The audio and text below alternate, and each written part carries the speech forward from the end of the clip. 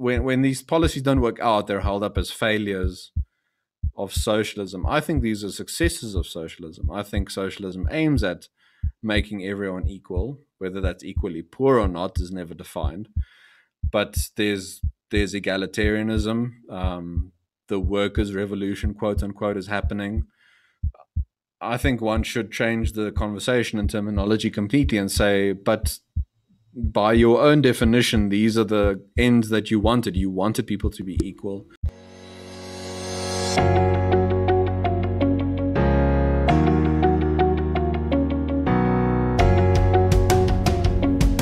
Hi everyone, I'm Petrus and welcome to Worldview. Worldview is a podcast where we explore everyone's perspectives on all things that can broaden our worldview. If you're watching our content so far and liked it, please consider liking, subscribing, and donating on Patreon.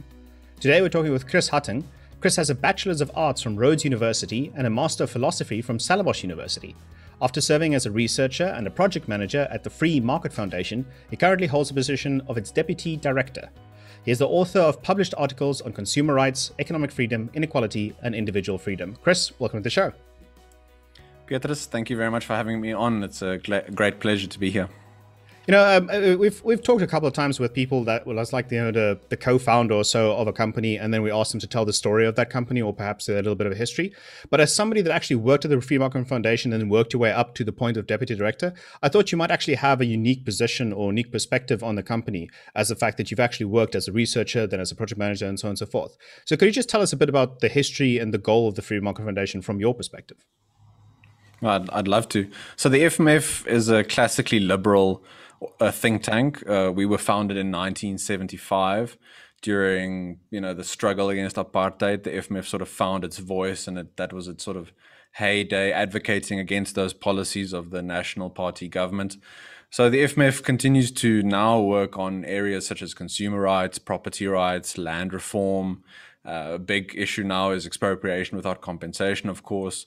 So generally commentary and research into government policies that we think infringe on matters such as individual liberty, individual agency, human action. We try and figure out and find out what impact policies will have on taxpayers. Of course, South Africa's tax base is shrinking by the day, it feels like. So those sorts of effects of bills and laws and policies advocated by the government. And generally, we try and influence the public discourse and discussion in a direction of individualism, the rule of law, and respect for your fellow man.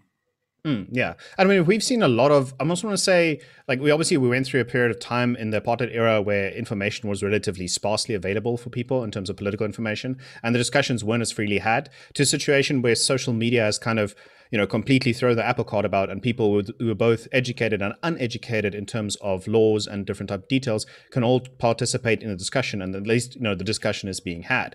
But this kind of leads a lot of people to have a lot of doubt because there's so much chaos. Do you ever see like a liberal order in South Africa really emerging? I mean, like at the moment, it just feels like the past 100 years has just been this battle between fascism and socialists, I think that'll continue going. I think if one takes a sort of meta perspective, you can see throughout history the sort of tension between individualism versus what I would term collectivism or statism. I think those two things are always sort of in conflict and in tension with each other.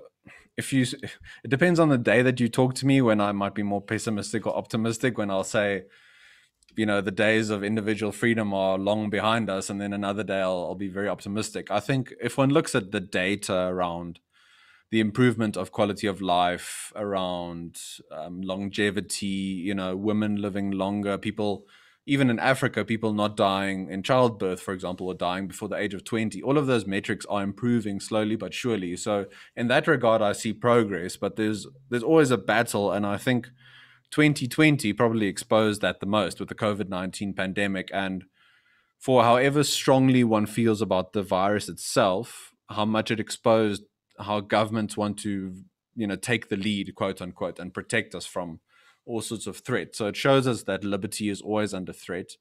I think if people realize just how much they can do amongst themselves, with their communities, organizations, civil society, that kind of thing, how much more good they could accomplish instead of giving the sort of power to the state to decide everything. For example, whether chicken should be allowed to be sold, whether e-commerce should be allowed to happen, whether you can buy flip-flops or not. It's sort of reached that point of absurdity. It's no longer just strong liberals who make this caricature of state action. It's actually happened where the state has done this stuff. So you sort of see, if you can draw the connections and the lines for people, you can indicate just what happens when you allow the state to grow to the point where it has. So I want to say I'm optimistic, and I think incrementally we can see progress in different areas. There's always the chance that it's going to be reversed, especially with issues such as expropriation without compensation, populism. Politicians, I think at the moment it's becoming a game of which party can give you the most goodies kind of thing. So if before every election they're going to promise X, Y, and Z to you in the hopes of getting your votes. We need to move away from that paradigm completely. Otherwise, I think it'll become worse and worse and worse. The stakes will become higher, and then you'll see a gradual erosion of individual liberty. Yeah, and we have the situation where it's like the concept of globalization in terms of the worldview in general improving. I don't know if you read the Gates notes, which is for the Gates Foundation's notes. Okay, you do read them. Okay, yeah. So I mean, they when they I think launched them a couple of years ago, the whole reason why they created it is to show people that there are slowly but surely steady improvements in a lot of things, especially in stuff like percentages of child deaths, or infertile deaths and stuff like that, and the lowering of certain pandemics. Obviously 2020 was a bit of a it threw a screw into the generator, but it's kind of like it generally things are getting better on a global view. And I think the problem might be that people, they needed to see that things are improving and the work being done is good. But at the same time, they don't really feel like, okay, it's not happening here in South Africa, for example. It's globally working out. So perhaps what perspective do you have on if the global situation is good for everyone, or if there is still a scenario where, sure, global is improving, but locally it's not improving? Where's the pessimism and optimism lie in that regard? I think from a global perspective, all governments, I think I can say categorically, okay, maybe with the exception of one or two, with their pandemic response, they all lean towards the side of authoritarianism and interventionism. From the origins in China, where the Chinese government denied the existence and repressed information, to the US, which is often held up as the beacon of liberty and individualism. I mean, they're also engaged in hard lockdowns, that kind of thing. We saw what happened in New York when the mayor Cuomo, with the old age homes and that kind of thing, and forcing people to stay in those areas where they were more vulnerable to the virus when they should have been allowed to maybe be with their families or something similar, at least out of the cities, not all concentrated in little pockets kind of thing. So I think it depends on how big the perceived threat is. Then any government around the world is going to use that as an excuse to exert its power and to increase its power. And I think it might have been Milton Friedman or Hayek, one of the two, who said, there's no such, you will never find a government giving up the power that it has gained. You'll never see governments shutting down the programs that they started in the first place. So you should never give them an excuse to do that. So I think after the pandemic, a lot of politicians are worried about globalization, about sort of interconnectedness, the issue of supply chains, value chains, trade, immigration, especially. So depending on, I think it's in the balance. I think it could go in one direction where we have the erection of more barriers, of more difficulties around movement of people and trade, or we could go in the opposite direction, which I think would be more to everyone's benefit and more prosperous if we go in the direction of increased interconnectedness and trade. So I think that hangs in the balance. I'm not going to presume to gaze into a crystal ball here and tell you it's definitely going to go in one way or the other. I'm sure you're familiar with the work of Franz Cornier at the Institute of Race Relations, and he does a lot of scenario planning, and around South Africa he presents 4 scenarios. So I think globally there's at least 2. Things go very well, or I think badly. I think at the moment it's sort of, I think after 2020 it's leaning a bit more in the protectionist bad route where countries put up barriers, I think. But couldn't that actually just have the exact opposite effect? So, the optimistic way of looking at this is that because countries are putting in this protectionism, authoritarian approach to how they deal with it, and people realize, hey, this is not a good thing. Like there was a use for this maybe at the start, and then they realize, okay, but there's a lot of the grounds in which these authoritarian actions are not founded upon, and then that makes them react against it strongly again. So you have like a kind of a the pendulum swings one way, and then it really swings hard back the other way. Is that not a possible optimistic way of looking at it, or is that a bit naive perhaps? No, I think it's a very good point. I think it depends on whether people can make the connections. So I very much agree with you. I mean, the data is there, the facts are there, but people attribute different things. I think different causes to different phenomena that they see in the world. So, for let's say, for example, we go the bad direction, and in 50 years or 100 years time, our children and grandchildren are in a much worse off position in South Africa. The causes might be attributed to apartheid or colonialism, as is often the case. There's sort of this fallback of blaming different things, which I don't think are the actual causes of some problem. So, if one can explain the links and the causes properly, I think yes, you're right. There could be potential for serious prosperity in the future, but that's a bit tenuous at best. And there's a lot of misinformation, populism, appeals to emotion. I think Yeah. just looking at the universities as one example, I'm going off now off the N1 into a small town somewhere in the Karoo, but the universities are becoming areas of emotion over reason. So it's a lot of feeling, a lot of lived experience, a lot of that kind of thing. Whereas discourse around, I don't know, different ideologies, policies, data, that's not happening so much anymore. It's becoming a case of this is my experience, and therefore that trumps centuries of philosophy and economics and history and all that kind of stuff. So if one looks at where the universities are going, I wouldn't be very optimistic about the sort of general direction of society. But as I say, if one can make these links for people, maybe there's the potential for good progress in the future. Well, you likely alluded to this. This is the next topic I wanted to talk about. But in comparison to perhaps an emotional or a gut reaction to this, you also have the opposite, which is possibly a logical either or an objective view on this. So, could you just quickly tie us to the connection between classic liberalism and Ayn Rand's objectivism and what the differences are? Could you perhaps explain also what his objectivism is?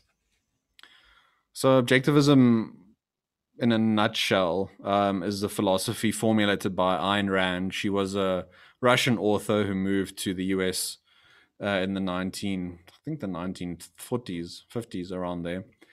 She wrote books such as Atlas Shrugged, The Fountainhead, Anthem, We the Living.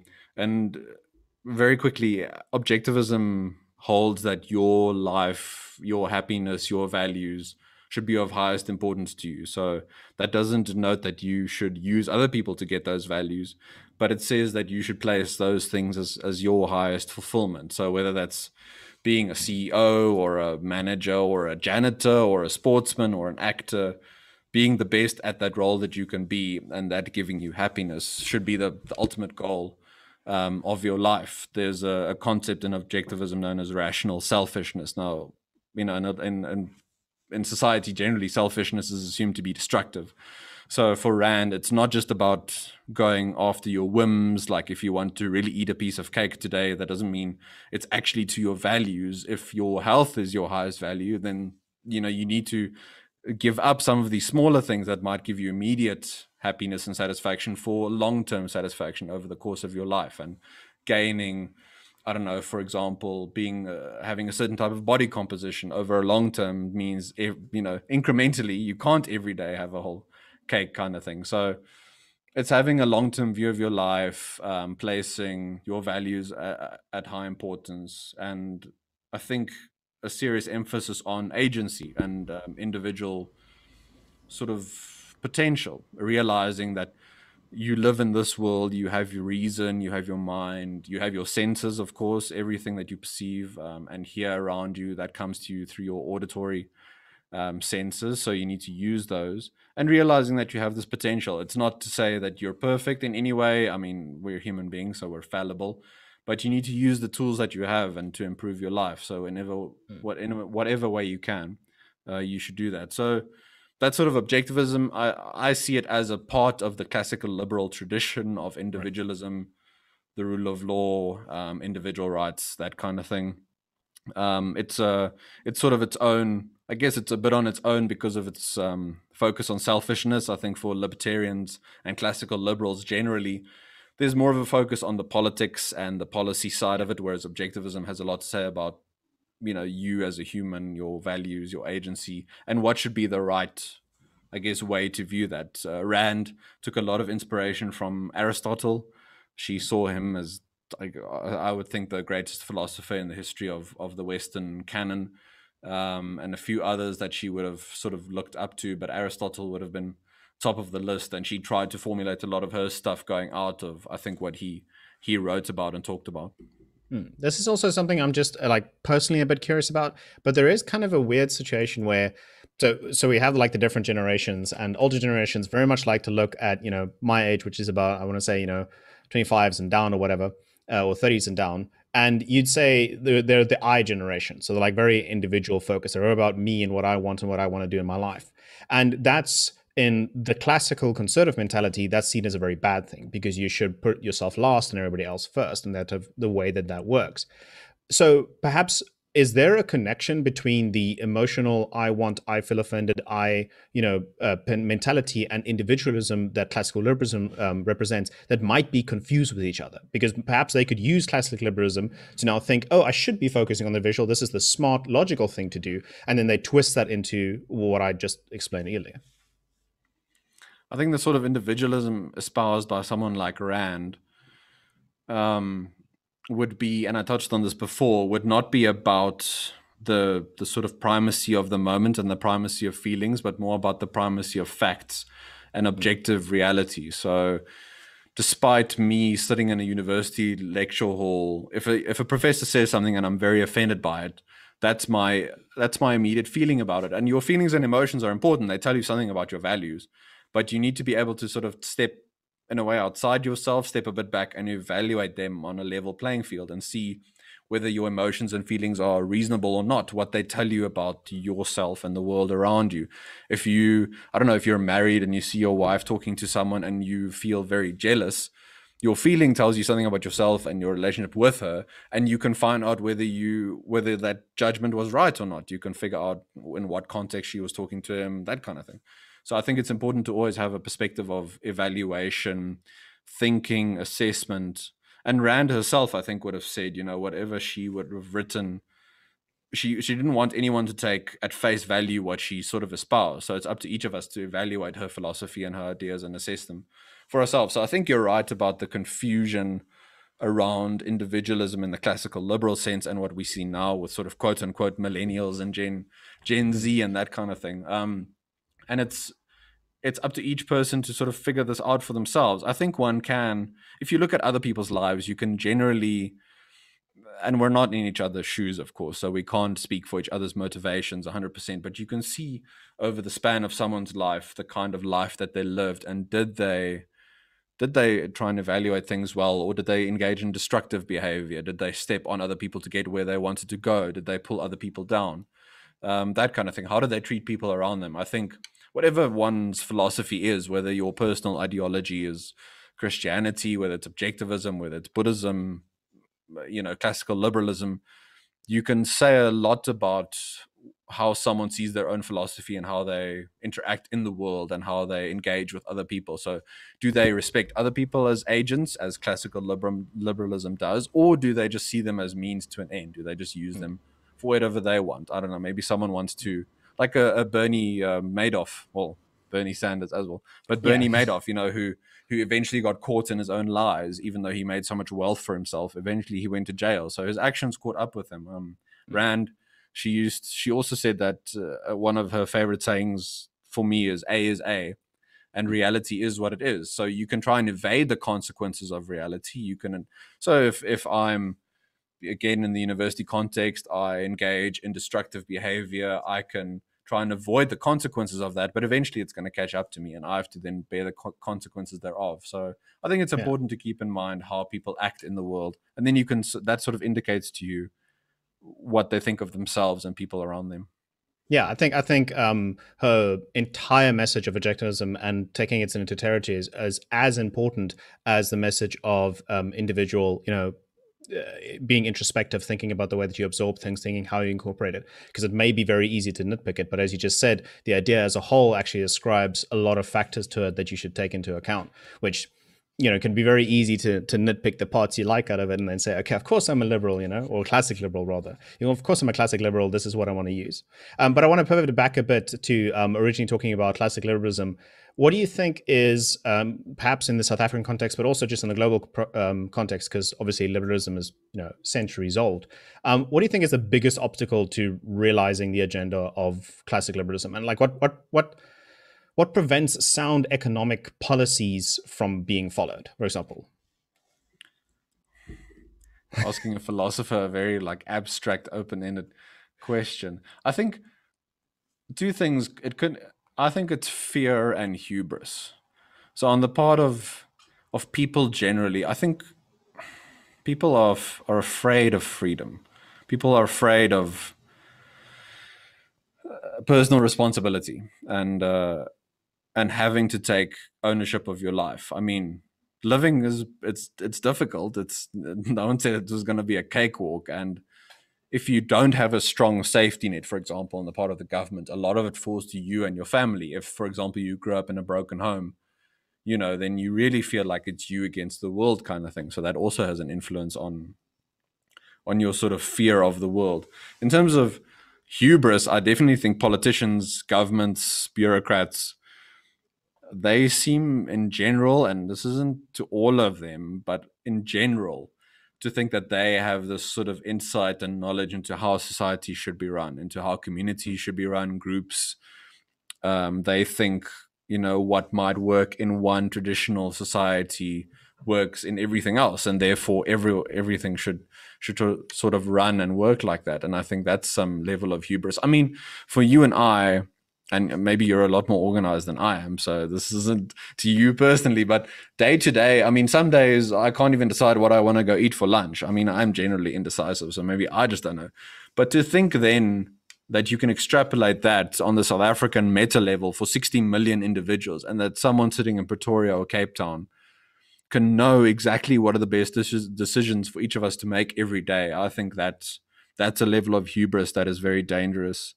Despite the failures of governments, again, like we've seen with COVID-19, they still seem to think that if you just give them more money and more control, they can solve the world's problems. I would argue that governments have been growing incrementally for the last decades, and one sees the effects of that. In South Africa, especially, you see rising unemployment, rising poverty, hunger, hopelessness.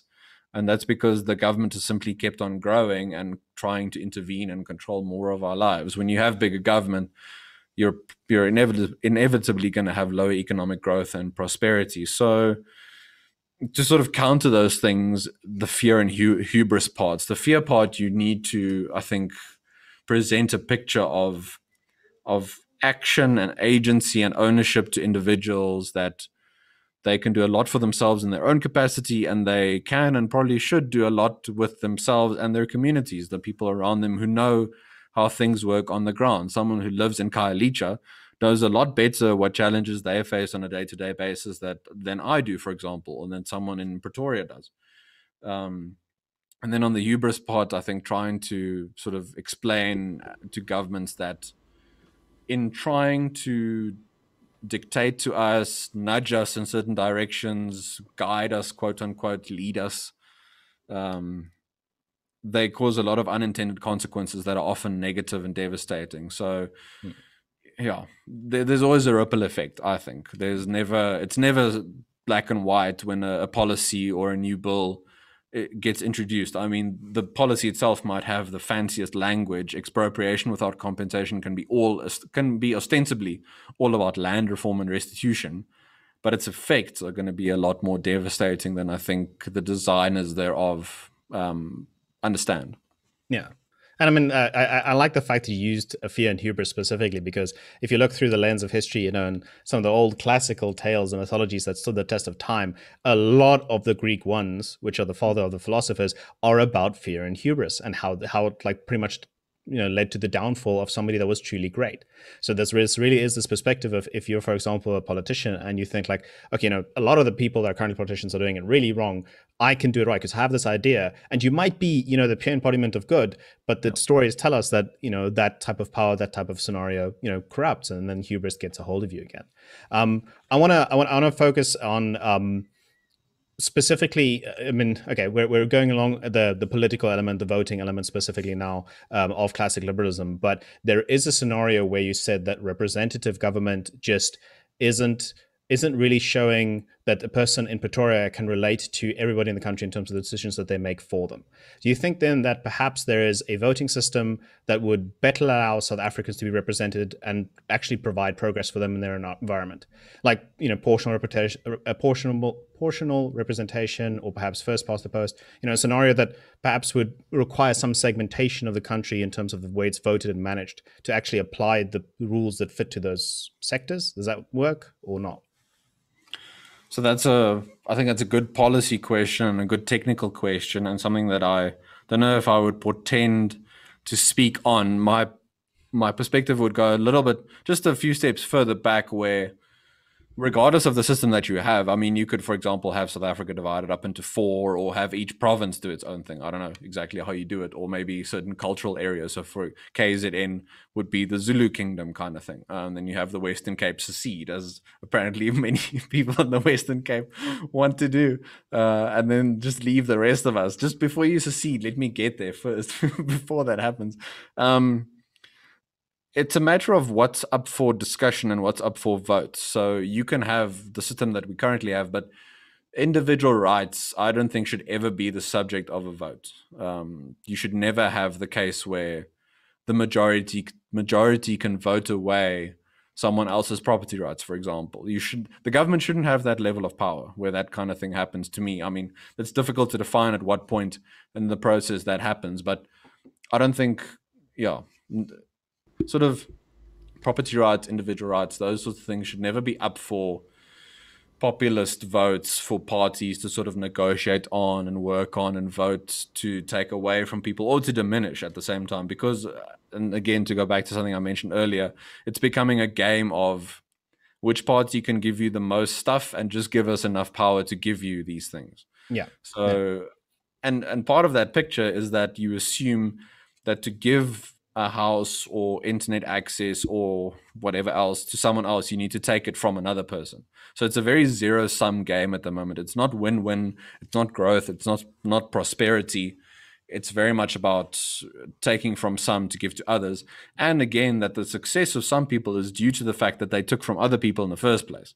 So it's simply about wealth exchanging hands in a way. It's never about how do we create an environment where wealth can be created kind of thing. It's a very fixed mentality, fixed pie kind of thing. Every year we have the GDP and it should be divided up amongst 60 million people, and white people somehow take more and this group gets less because it's me versus you and this group versus that group sort of thing. So I wish I could give you a sort of silver bullet. I mean, maybe the canton system actually. If the viewers and listeners would want to explore. Yeah. I mean, that's the one that's usually brought up. But the problem is, I think, or perhaps you can comment on this, it's just that the culture and the way in which it evolved happened over a very long period of time in Switzerland to have it actually be natural and have those communities, form in the cantons that they did. And that's something that happened naturally, and now they're fighting in a large part to keep it like, okay, this canton has this mentality. But do you think that will even work in South Africa? Because, I mean, it has to evolve naturally. Otherwise, you will have some scenario where it's like Middle East, drawing straight borders type conflict. Yeah, I think we're engaging in proper thought experiments here, because that sort of thing requires you to discount a country's or a location's history.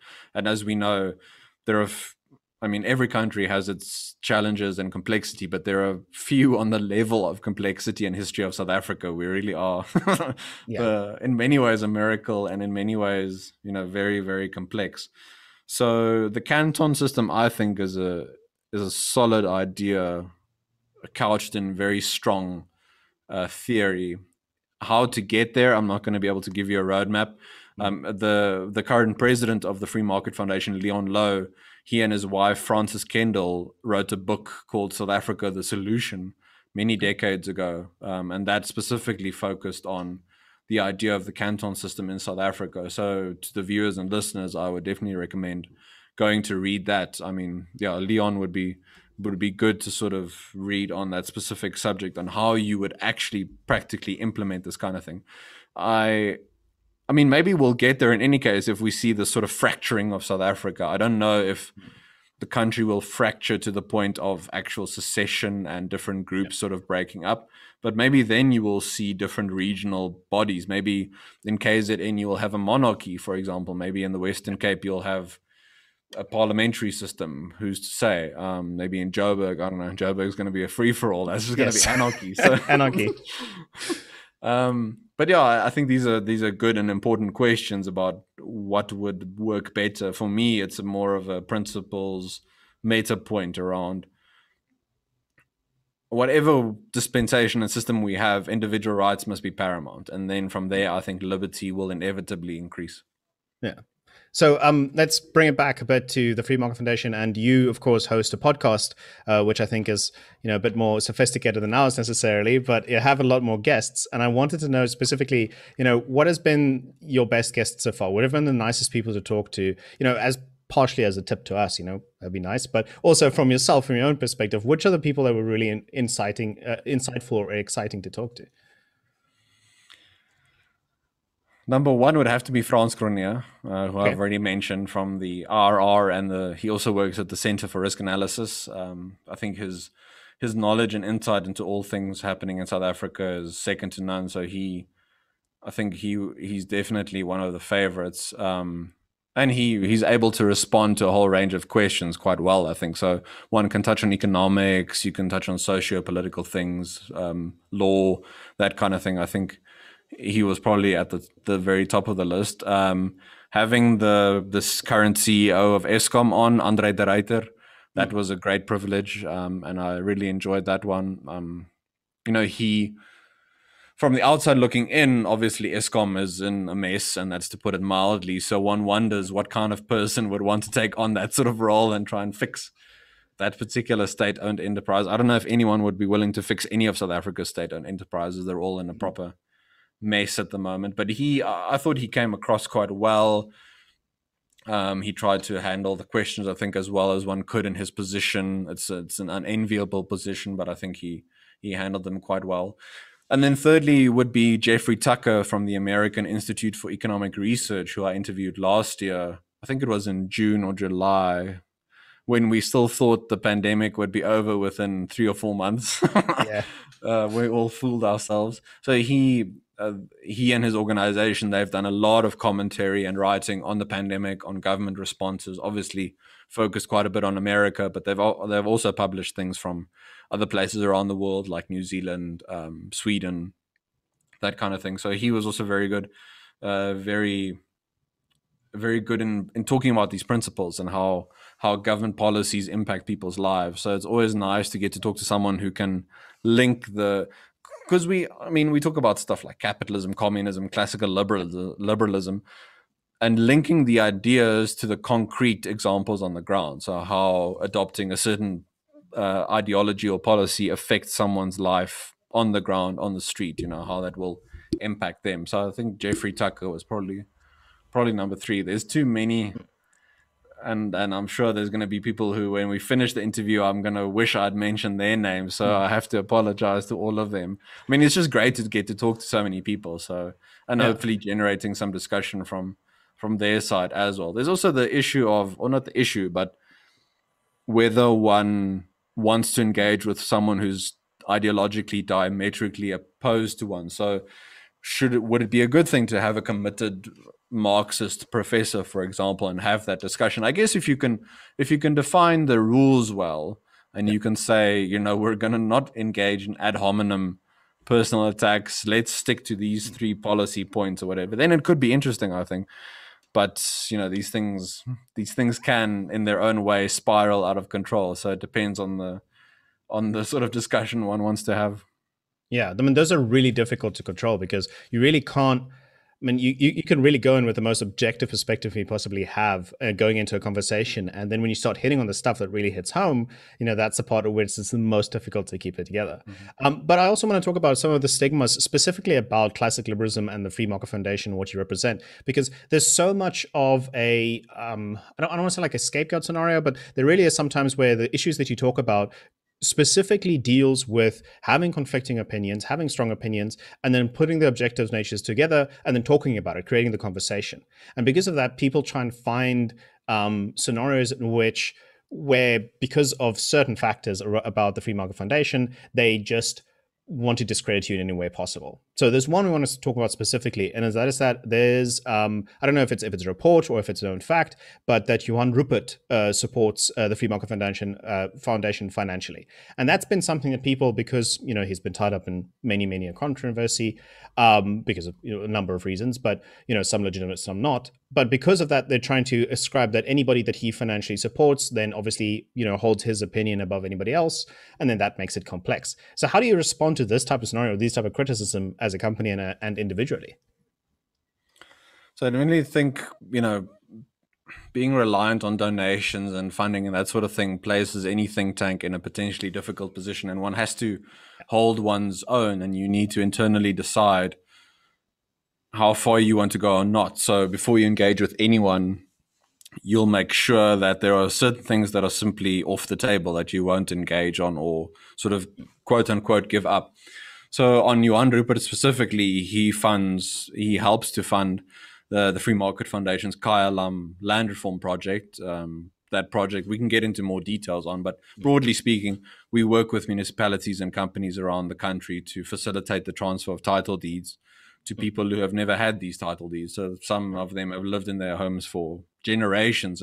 They've never had that little piece of paper that means that their home is actually their home. So I think for Johan, and obviously, he can speak on his own behalf, so I'm sort of projecting onto him. But I think for him, there's a lot about trying to make South Africa a better country. And he thinks the transfer of title deeds and sort of unlocking of property is one of those ways to do that, which is why I would imagine he supports a project such as Kaya Lam.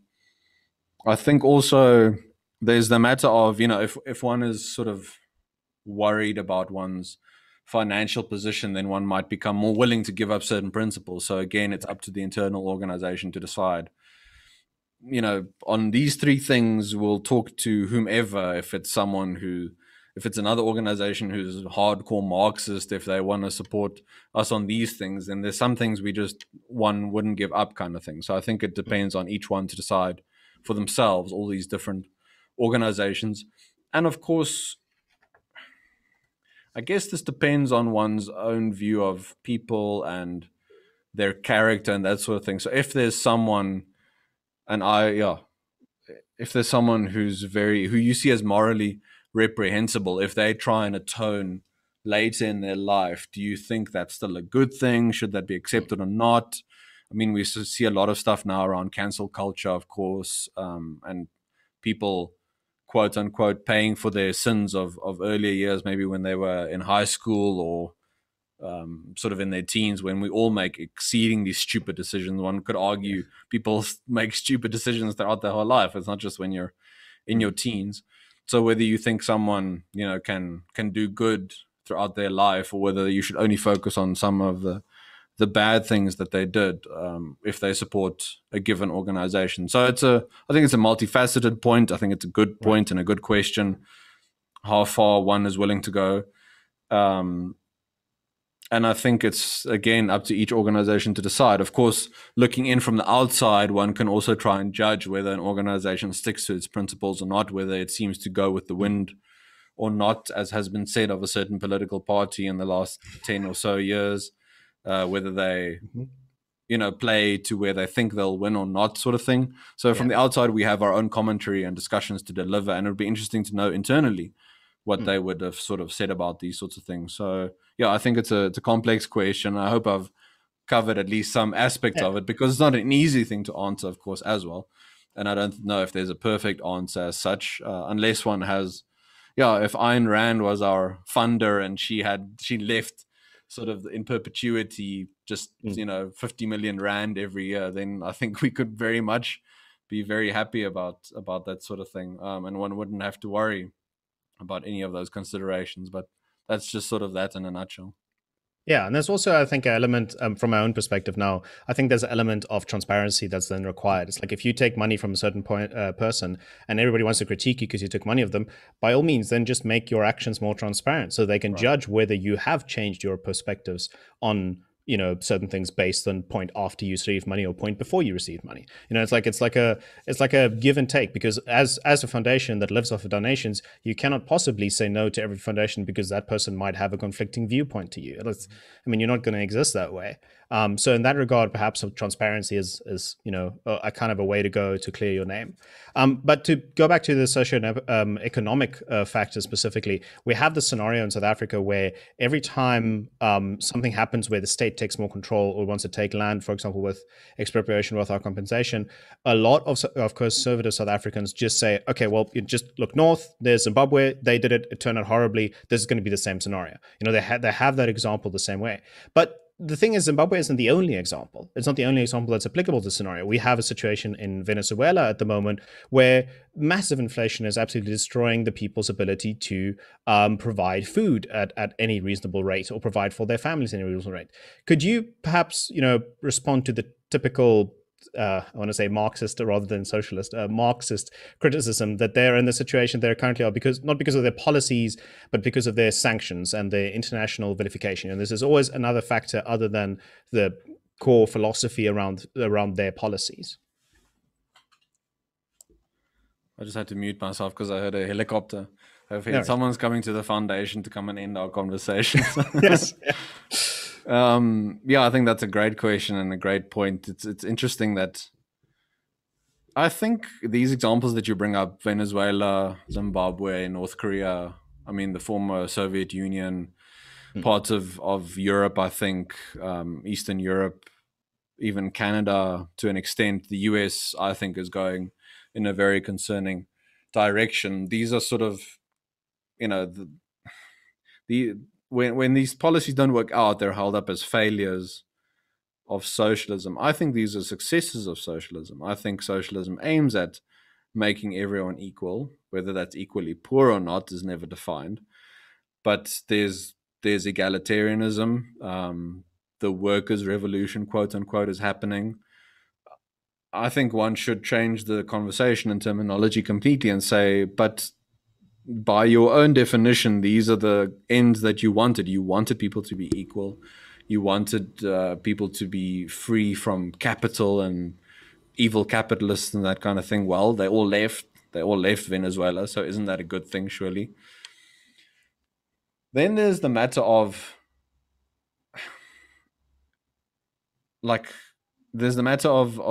judging by that own ideology standards, whether it's successful or not, and just trying to find objective standards. So if you say, just take two, if you say agency and prosperity are the two things that you think are most important for sort of a country to achieve, what are the best routes to get there, practically speaking, but also morally speaking?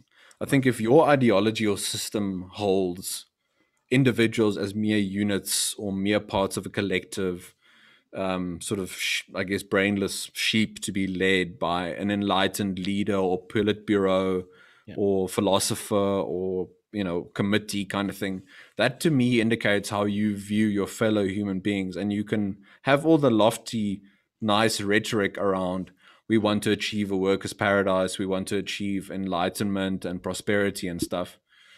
But if your ideology from a moral perspective sees people as just units, sort of, stupid and waiting to be led, the consequences are going to be concomitantly devastating. It's within, there's this sort of idea and saying that policy is downstream from ideology, and I think, practical effects are downstream from ideology. So the worldview that you have, and man, in the sense human, and humans' place in the world and what they're capable of or not, will determine what sort of ideology you advocate for. So if you think people are incapable of action, if you think they're feckless, if you think they're fundamentally weak, that sort of thing. I think you might lean towards an ideology that wants some power, and in this case, the state, to have power to help people and lift them up, kind of thing. But you just run into the constraints of reality. There's always going to be competing groups. This group might pretend to speak for the revolution, and then they have a competing group that's going to speak for it. I think that's why in societies that lean more socialist and collectivist, broadly speaking, you have higher stakes between who ultimately wins in being in charge of the government. I mean, even in South Africa, I think the stakes are ever increasing because our government has so much power. So it becomes a more cutthroat, violent game of this group needs to win because then they can look after their own and care for themselves at the cost of everyone else, of course. But that becomes the perspective. It's a very sort of dog eat dog, violent worldview, I think, and violent perspective. So, yeah, I think the best retort to the sort of Marxist socialist point on Venezuela, North Korea, that kind of thing is simply that to the extent that socialism, authoritarianism, less economic freedom is tried, people's lives are more difficult. It's not to say that it's ever perfect socialism, but to the extent that you head towards perfect socialism, people's lives become more difficult and I think fundamentally poorer. To the extent that economic freedom is tried, on the other hand, where you have the rule of law, stronger property rights, free speech, freedom of the press, that kind of thing, you see people in general doing better off. It's also not perfect. It's not utopian. I don't think anyone advocating for classical liberalism should portend that we're going to achieve utopia, because fundamentally resources are finite, people make mistakes, that sort of thing. If you think, if you realize that, it might for some people be it might be a bit disillusioning, but if you realize that every human being is going to make mistakes, you should try and advocate for that sort of system where your worst enemies don't have as much political power that they can lord over you. So for someone on the left, imagine that Donald Trump has ultimate power, kind of thing. That's your worst nightmare. So why would you want the government to be that powerful as it would be in a socialist state, for example? Limit the control and reach that government can put into your life as much as possible. And then it doesn't become this case of me versus you the whole time. Our lives shouldn't be nearly as much dominated by politics as it is. Life is about so much more than politics. I mean, your values, art, philosophy, TVs, movies, your family, your society, your church, your synagogue. But now it's becoming a case of it's simply about which party you vote for. And it destroys, I think, fundamentally the fabric of society. It destroys families. A brother might vote Democrat and a sister vote Republican, and then it's the end of their relationship. I think life should be about a lot more than that. Yeah, and we've seen so many examples. I mean, I love that message though, because it is inherently positive in the sense that we're really caught up in this, and people are changing the way that they live their lives based on how they vote. Whereas it should rather be something that is debated on less important matters, less controlled matters. We definitely saw a couple of examples. I mean, these are only the ones that we saw that actually got out on social media. Where brother and sister voted differently, and that led to some severe. I mean, some of the stupid examples of me is the people that put razor blades on their political signs outside their garden lawn. I'm like, that's messed up, dude. Seriously, there should not be a scenario where one, you put razor blades on it, and there should also not be a scenario where somebody wants to maliciously pull out your signs out of their front garden. Like, that doesn't go well either way. It's actually such a great message. I would have liked to end the podcast on that. I just have a couple of bit more questions, specifically because you had a unique insight into Eskom's current situation and what's trying to be done. Trying to fix a situation like that. You mentioned yourself as, I'm not sure something that anybody wanted to do, but it's kind of being done. Do you think, based off of that conversation, that we can solve the electricity problem in South Africa? I think again it goes to the view that the current government takes of itself, because at the moment the current government is informed ideologically by the National Democratic Revolution, the idea that the party should control the levers of power in society to alleviate poverty, unemployment, that sort of thing. The proof is in the pudding. I mean, it goes that far. If the ANC in some way, you have two perspectives on this. You have the perspective of, if it can reform, it can do the right things. But then you have the other perspective of there is fundamentally no reform within the ANC. It's all to a greater or less extent supporting the National Democratic Revolution. From a practical point of view and trying to be sort of policy specific, I think you can see progress if the government, for example, allows people to go off the grid, if they allow mining companies to sell electricity to the communities around them, if they allow municipalities to do their own work. So the more well-run municipalities in the Western Cape, let them do their own thing. It's the same thing with, I think, healthcare and the idea of the national health insurance. Let people, and now with electricity, let people who want to pay for it and generate their own stuff do that. The state can focus on actually fixing its systems and its ailing infrastructure and providing electricity to those people who can't afford it, kind of thing. Yeah. Then you open it up to competition. You allow companies to compete, and this can be solar, hydro. I mean, I would want nuclear. I really like nuclear, gas, and have them compete for that sort of thing. And you have customers go across different ones. I think this is the case in New Zealand. It's the case in the US. I think in some European countries as well. You can, if you're not happy with your provider, you can move. You see, the problem is when you have, as Eskom is, you have a state enforced monopoly in electricity. There's no choice. People can't go anywhere. I mean, the all choice that you have is whether you use a candle or not. So there's the joke about what did the socialists use before the candle? Electricity. Oh, yes, it's like the billionaire in exactly. spaceflight. Yes, became a millionaire. So yeah, it's a case of vested interests as well. Of course, now before every election, the government can try and alleviate load shedding and then tell people, "See, we did well, vote for us," kind of thing. So it's that part of it as well, and giving up control. And again, the hubris point of thinking we can run this monopoly on electricity and provide electricity to 60 million people.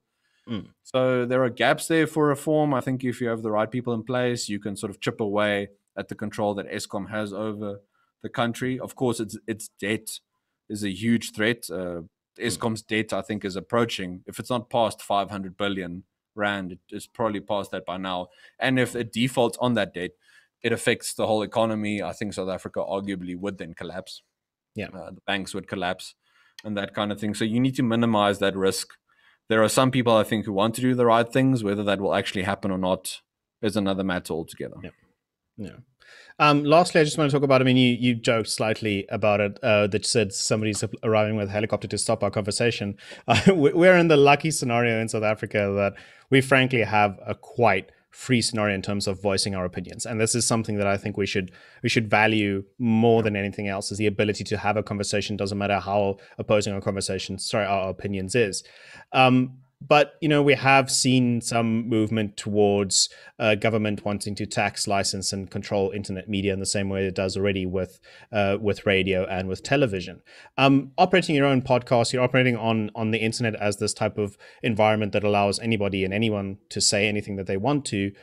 Is this something that you're afraid of? Do you think we're even heading in a scenario where we're going to be censored? Or is this type of like a fear-mongering technique that's perhaps propagated too often? No, I think one can definitely see a scenario where we head in that direction. I mean, even last year there was a bill around sports and recreation where the government wanted to sort of impose certain quotas and things on your local sports club, your little community rugby club kind of thing. So every now and then we hear noises from government that they want to, even at that level, control what we say and do. And I very much, for all the issues that people have with the US, for example, and what goes on there, if one looks at, with the former president, Donald Trump, the fact that newspapers and people online could criticize him to the extent that they did showed you that the US is still in a relatively good position. It might not be heading in a good direction, but when you can criticize your elected officials, and they are elected after all, they're not anointed, it's not the divine right of kings, as I think many of them often forget.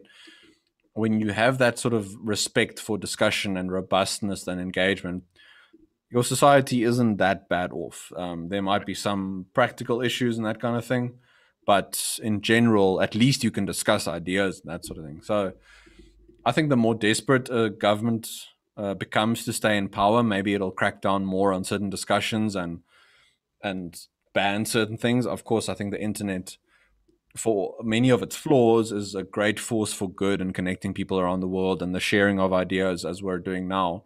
So for as long as we have some measure of economic freedom, that'll still be a good thing. I mean, we saw recently in Myanmar with Yeah. the sort of coup there, and people couldn't use the internet. I think it was the same. There was an African country, might have been, it wasn't Rwanda, I think, but another African country with an election recently, Mhm. in Uganda, sorry, where the official opposition, leader, he was put in his home on election day. The government switched off the internet, so people couldn't even talk about what was happening in polling stations. They didn't allow UN observers into those stations.